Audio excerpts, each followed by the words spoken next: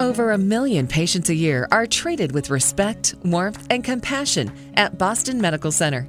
It's in this spirit of community that we offer our podcast series to you, featuring our doctors and staff.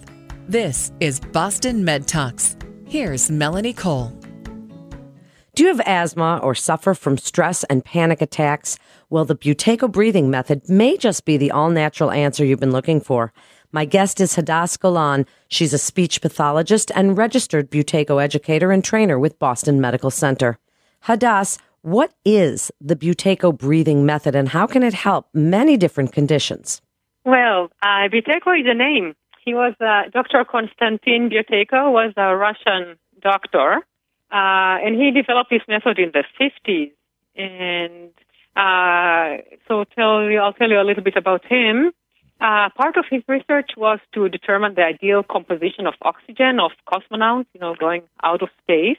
But as a medical doctor, he spent hours at the bedside of sick people and observed that the sicker they became, the larger volume of air they needed to breathe. And that, bringing the volume of air back to normal, led to the elimination of their symptoms and control of their disease process. So that kind of raised a question in his head.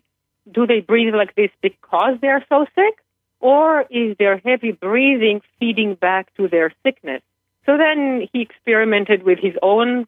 He had kind of severely high blood pressure. So by slowing down and quieting his breathing, he managed to normalize his high blood pressure. And after that, he did a lot of research on other health conditions and how they are affected by breathing and developed this breath normalization program that has been shown to dramatically improve symptoms of asthma and other conditions. How long does it take to see results from this type of method? The results can be really fast. Like I have people with asthma symptoms come into my office and leave with no symptoms. However, really it's about changing the breathing pattern, and that takes longer time. So initially, people learn to control their symptoms, and they continue to practice breathing exercises, and they have some other guidelines to follow. And slowly but surely, the more the breathing normalizes, which I can explain more kind of about the objective of what you're practicing, then kind of the fewer symptoms they even experience. But improvement happens fast, not full recovery, but improvement happens fast. Well, since this is an all-natural thing and it's non-medication based, do we worry if it's been clinically tested and approved? Has it been? Yes. But, breathing in a relaxed manner slowly from your nose is safe. And especially, in the hands of a qualified practitioner. And it was tested for asthma in the West in several clinical trials that showed really very impressive results, like people with asthma reduced their bronchodilator use by more than 90%, and without any deterioration in lung function test, which is very nice. And they also reduced steroid medication in 50%, and compared to the control group that had physiotherapy breathing exercises, and they didn't experience any improvement or decreasing medication. Aside from allergies or asthma, what other conditions might be treated by the Buteyko method? So again, it is best known as treatment for asthma, and that's what it was studied, but it's also used as supportive therapy for people with chronic mouth breathing, nasal symptoms like, polyps and just congestion, runny noses, allergies, COPD, and sleep apnea and snoring, and stress-related disorders, panic, anxiety, etc. And its principles and techniques have been used increasingly to improve athletic performance. So even I work a lot with healthy people, actually, who want to perform better. Then tell us a little bit about how it works, Hadass. What do you do? Mm-hmm. How is it something that we learn? What do you do with your patients? Walk us through what a little lesson might look like. Well, so I have to really take you back and kind of explain what the problem is according to Dr. Buteyko, and then what we're trying to do.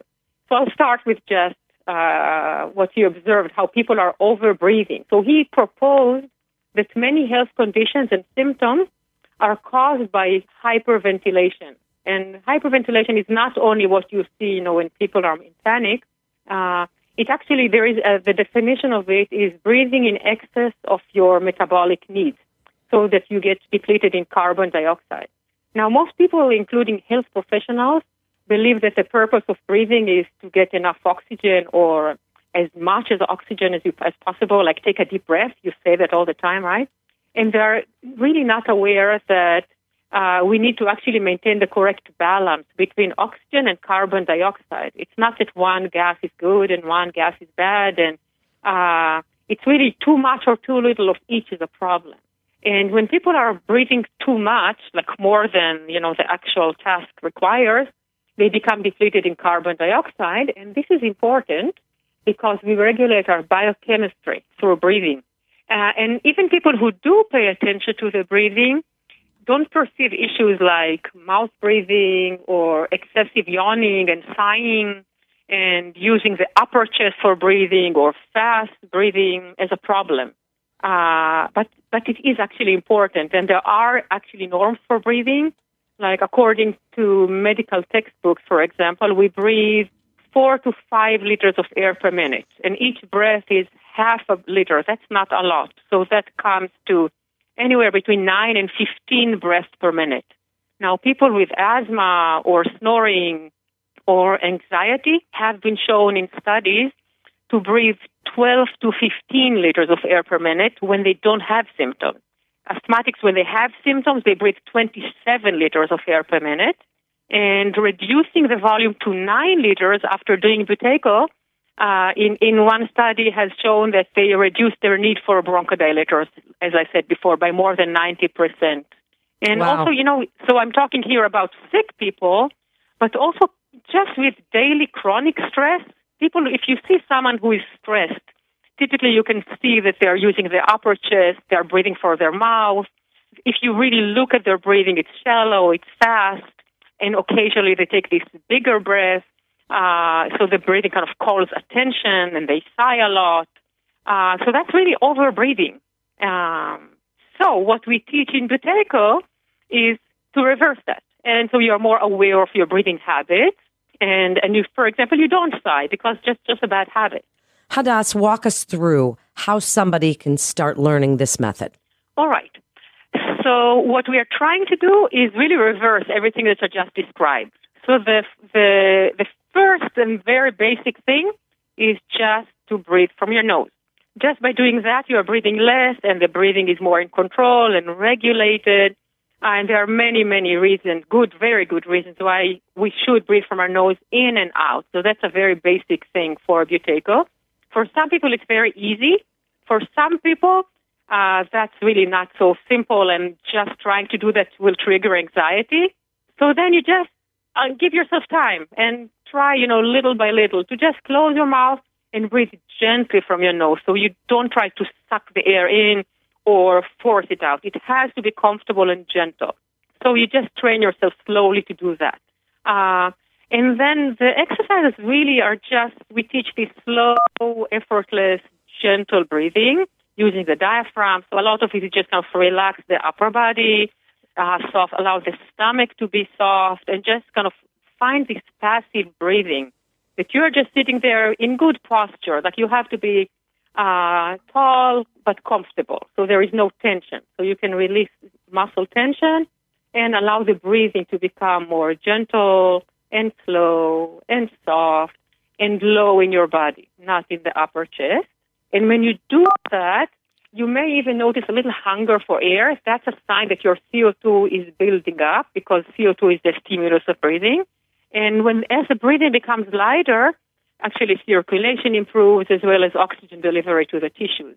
We also give some advice on how to exercise, how to speak, a little bit about food, everything that is related to how we breathe.